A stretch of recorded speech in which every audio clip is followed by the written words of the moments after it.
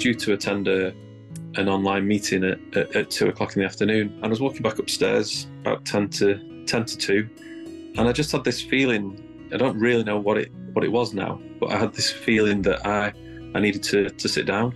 My right arm went numb out of nowhere. It felt a little bit like your arm does when you've slept on it and cut the blood flow off. And I just thought that maybe I'd been sitting on it, or while I was sitting there in bed, that I'd somehow managed to stop the blood somehow. I don't know. I just straight away, it just by instinct was that it was just pins and needles or a dead arm. I went to sit at my desk to start this call with a work colleague who are actually a client, so from an external business who I don't know that well. I'd spoken to maybe a handful of times before. We started the call, and I immediately felt like I needed to make it clear that I was suffering some discomfort. It sort of progressed from that within, say, a few, maybe 30 seconds to a minute, from numbness to then a lack of coordination. So I was unable to reach out and touch my computer mouse. So I was unable really to do anything that I needed to do, because I'm right-handed, so I'm right-sided dominant, and so I couldn't. I just almost started to feel a bit confused and a bit like, well, what's going on? Why can't I make my hand do what it normally does? Hello, this is Mark Goodyear. Welcome to Stroke Stories. It's the podcast that seeks out and hears from stroke survivors. Today we'll hear from Andrew Reynolds from Wigan. Andrew suffered a stroke at the age of 44. Before the stroke, I was actually living alone. I unfortunately went through a separation and marriage breakdown in 2020 during the pandemic, which is obviously quite a stressful period for everybody. But, the stress of separation and divorce, only compounded that difficult period. And since that time in 2020, I've been kind of trying to sort of rebuild my life and maintain and re-establish my relationship with my daughter, who at the time of separation was only 7. She's now 11. So we've spent the last sort of three and a half years just trying to get everything back on track. So yeah, I was living alone. I work in IT for a medium-sized schoolwear manufacturer. My role within the business is a business analyst. So I collect data and so on from PC and IT users about what sort of software features and benefits they're looking for from their IT systems, and then I translate that for the more technical people within IT. And yeah, I can do all of that from home. I was already working from home a little bit before the pandemic, and when that kicked in, I was working from home almost exclusively. I think I only went into the office maybe 5 or 6 times in a 3-year period. So yeah, I was spending a lot of time on my own, living alone, working at home. It was just a normal day. Most of my day is filled with online Teams meetings with colleagues or clients from, say, software providers, that sort of thing. And I'd had my lunch. I tend to observe my lunch break and have a decent lunch. And I think I'd had sort of like half an hour, 40 minutes of lunch. And then I was quite a late lunch. I think it was approaching 2 o'clock in the afternoon. And I decided to go back up to have an office at home, go back up to my office and carry on working. And I was due to attend an online meeting at 2 o'clock in the afternoon. And I was walking back upstairs about 10 to 2. And I just had this feeling. I don't really know what it was now, but I had this feeling that I needed to sit down. No other symptoms really as such. I just felt like I needed to sit down. I felt like I'd rushed my lunch and hadn't had a break that day so far. So I just asked the person that I was due to meet if I could just have a 10 minutes and join the call a little bit later, which was no problem. And I just sat down on my bed, sat upright on my bed, which was just next door to the office room that I work in. And all of a sudden, my right arm went numb out of nowhere. It felt a little bit like your arm does when you've slept on it and cut the blood flow off. And I just thought that maybe I'd been sitting on it, or while I was sitting there in bed, that I'd somehow managed to stop the blood somehow. I don't know. I just straight away, it just, my instinct was that it was just pins and needles or a dead arm, and that it, within a few minutes it would come back to normal. And I didn't feel too panicky or worried to start with. Like I say, I'd never experienced that before anyway, so I didn't really know what to make of it. So I got up from where I was sitting, didn't have any other symptoms at all, no headaches, no dizziness, no pain really anywhere. And I went to sit at my desk to start this call with a work colleague who are actually a client, so from an external business who I don't know that well. I'd spoken to maybe a handful of times before. We started the call, and I immediately felt like I needed to make it clear that I was suffering some discomfort. So I explained to this lady that I was speaking to from a partner organisation that I had some like numbness in my arm, and strangely, I'd only a couple of weeks before that I'd suffered an injury to the same arm on like a kind of assault course, an inflatable assault course that's in an outdoor pursuits centre near where my sister lives. And I'd overextended my elbow and thought maybe that I'd caused some nerve damage or trapped a nerve or something like that in my elbow. So I passed it off as that, and I thought, I'd hurt my arm. It had hurt it had been painful for a few days after the initial injury, and I just was sort of cursing myself, thinking I probably should have got this checked out at the time. So that's what I passed it off as. I didn't think it was any more than that. Carried on with the call, but made it clear that I was suffering a bit of discomfort, and that the numbness in my right hand might sort of slow me down a little bit with typing or whatever.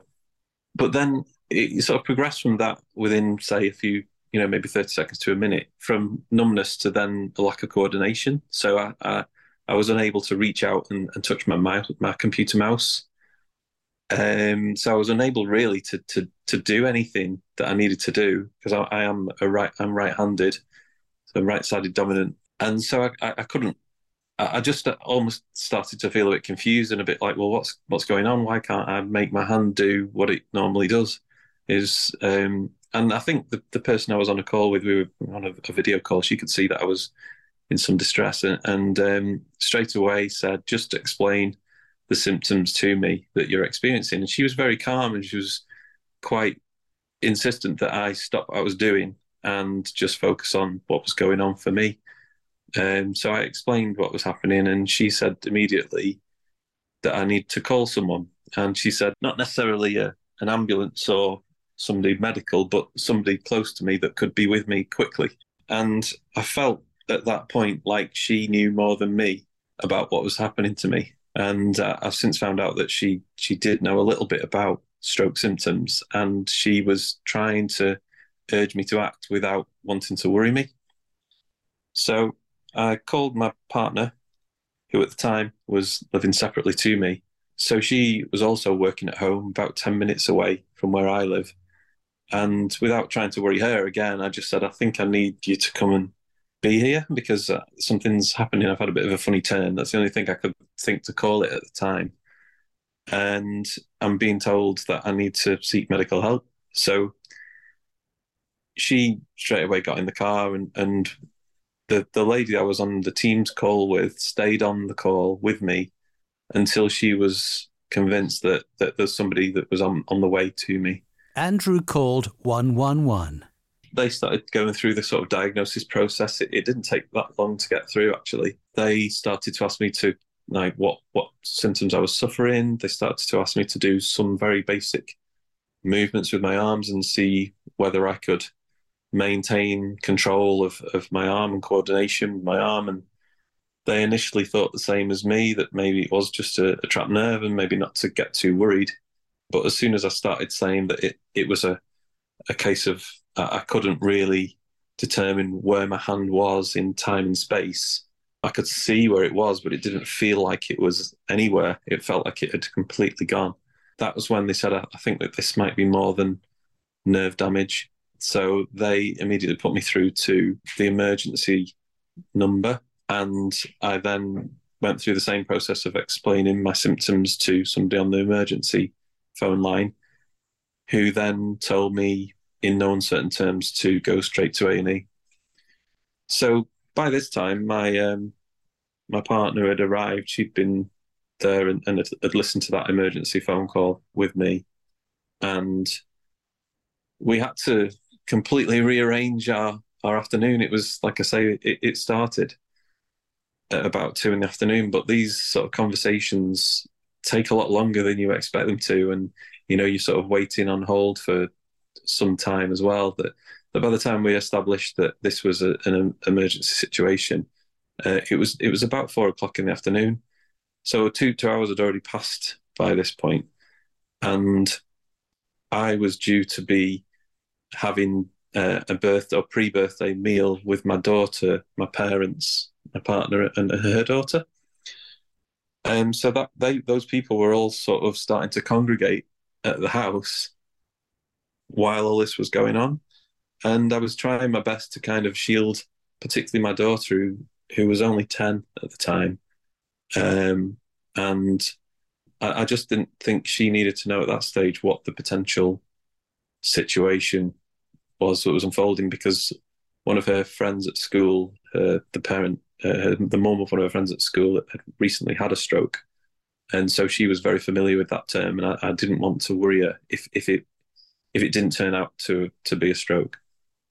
So, yeah, I very sort of tactfully explained to my parents, without making it clear to my daughter, that the evening isn't going to be going the way we thought it would, and that they should probably take my daughter away somewhere, maybe give her some dinner separately, and that we'd just have to explain to her that I'd hurt my arm, and she already knew about the pain that I'd suffered 2 weeks prior in my arm. So it wasn't a surprise to her, and I just explained that I needed to go and get it checked out by a doctor.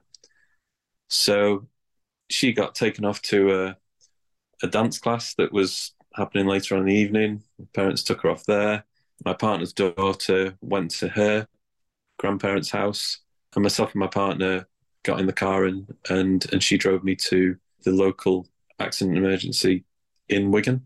And actually, we didn't even park in the hospital grounds, because we were still very much under the impression at that stage that stroke was the absolute worst case scenario.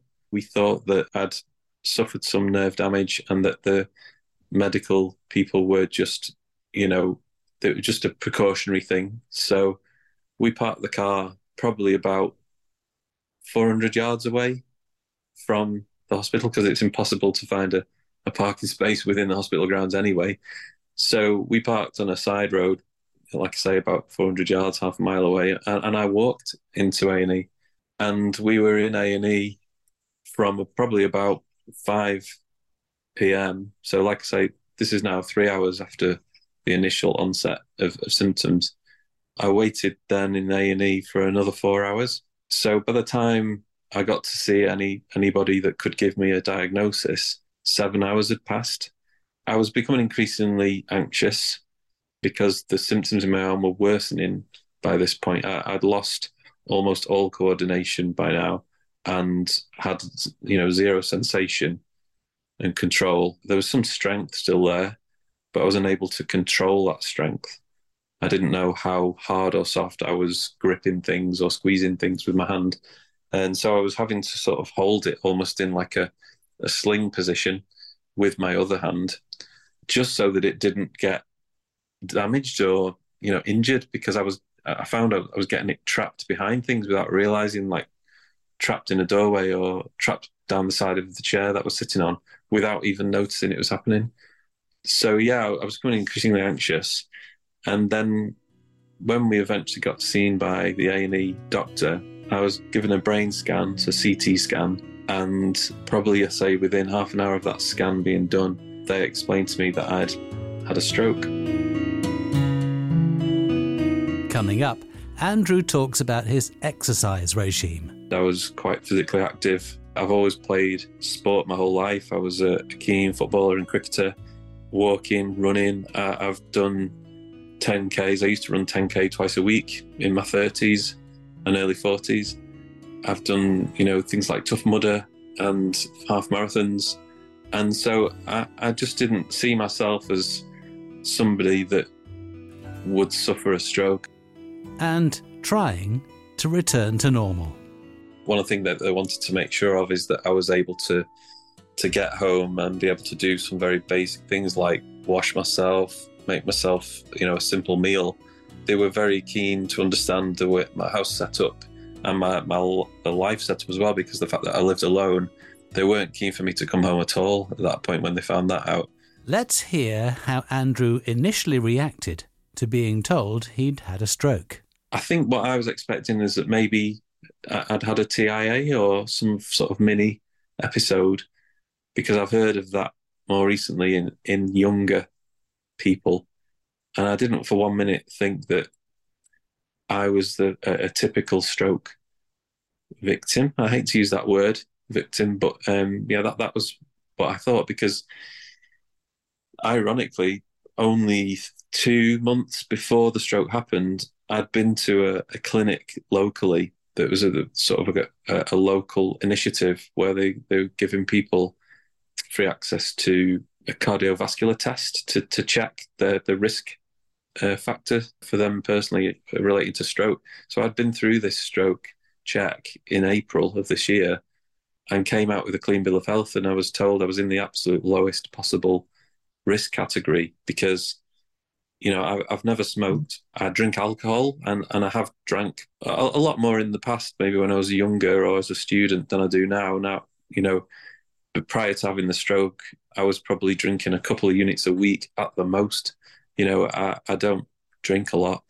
Like I've already mentioned, I was quite physically active. I've always played sport my whole life. I was a keen footballer and cricketer, walking, running. I've done 10Ks. I used to run 10K twice a week in my 30s and early 40s. I've done, things like Tough Mudder and half marathons. And so I just didn't see myself as somebody that would suffer a stroke. And so when I was told by the doctor that I'd had a stroke, I was in denial initially. I didn't believe it. I was already planning what I was going to watch on TV that night. But, it suddenly became very clear that I wasn't going home for quite a number of days.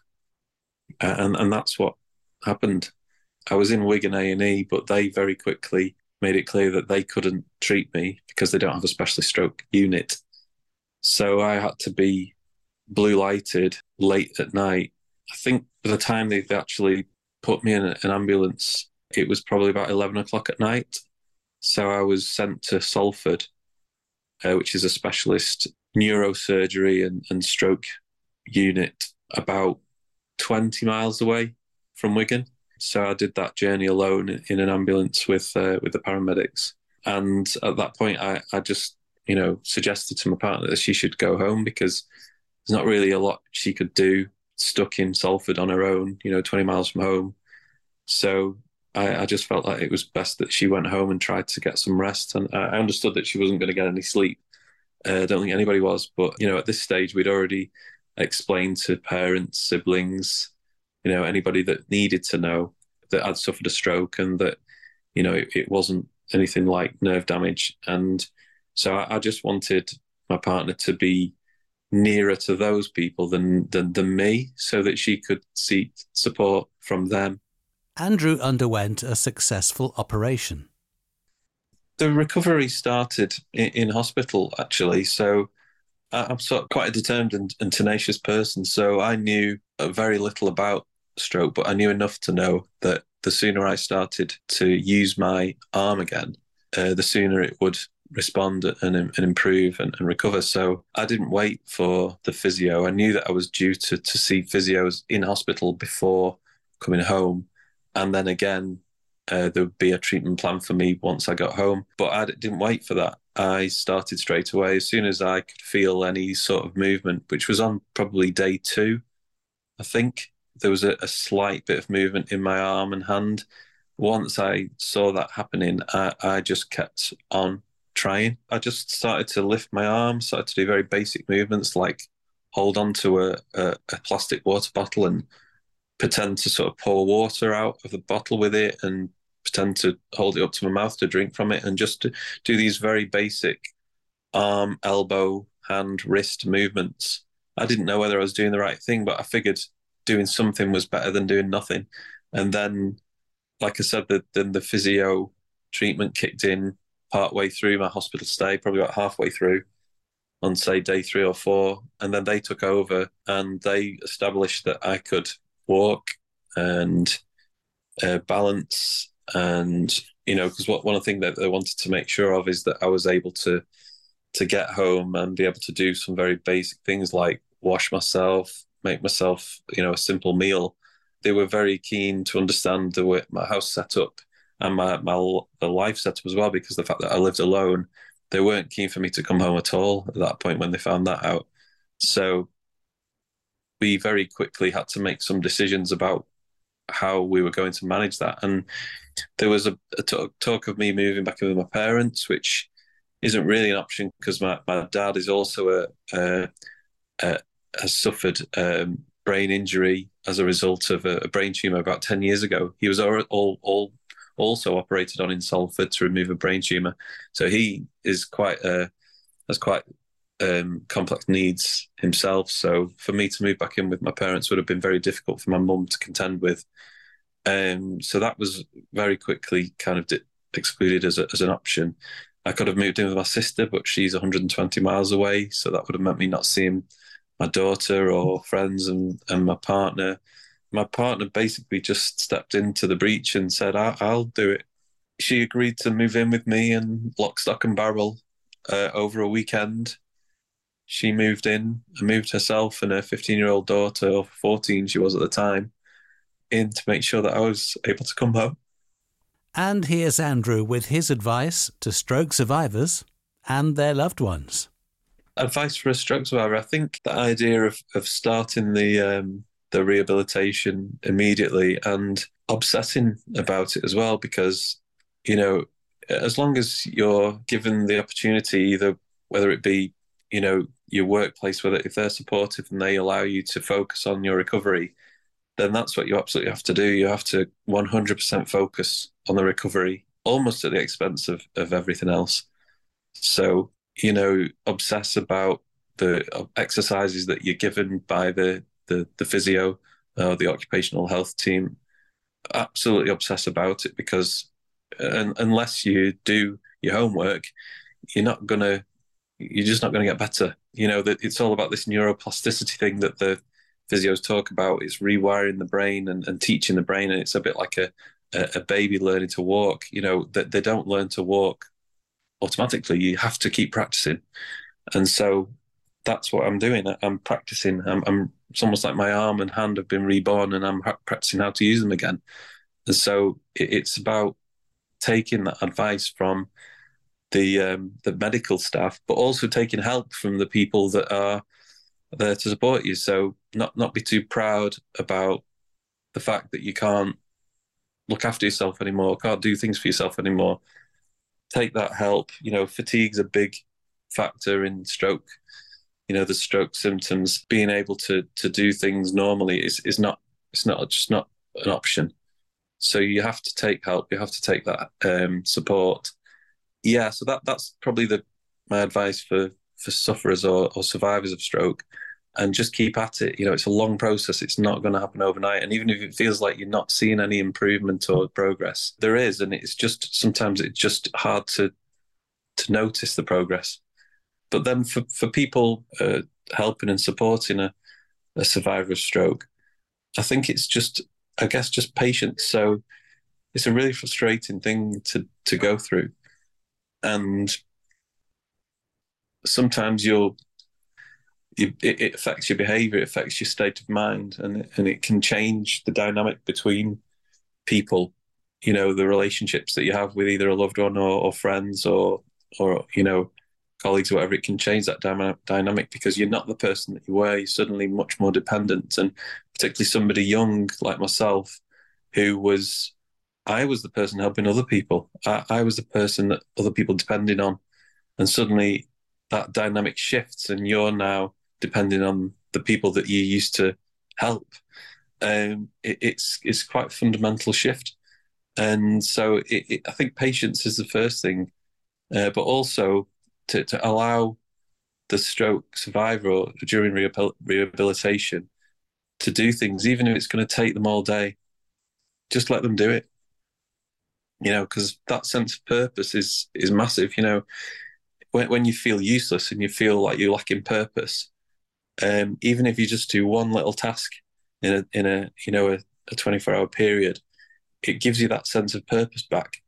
And so, yeah, to just think of things that you can do that person, even though they're lacking in mobility or lacking in capability, there'll be a handful of things that you can give to them to do that isn't going to hurt them, that isn't going to tire them out too much, but it'll just give them that sense of purpose and that they're feeling that they're involved in their own lives and that they're not doing everything, that they're not having everything done for them. And that's a really big thing. And it's as much, I think recovery is as much about your mental state as it is about your physical state, because without that motivation and without that tenacity to get on and focus and do the things that you need to do and keep doing them again, you'll not get anywhere. And so people around you need to be aware of that and need to kind of obviously be sensible, but allow that person some freedoms to do things for themselves, within reason, of course.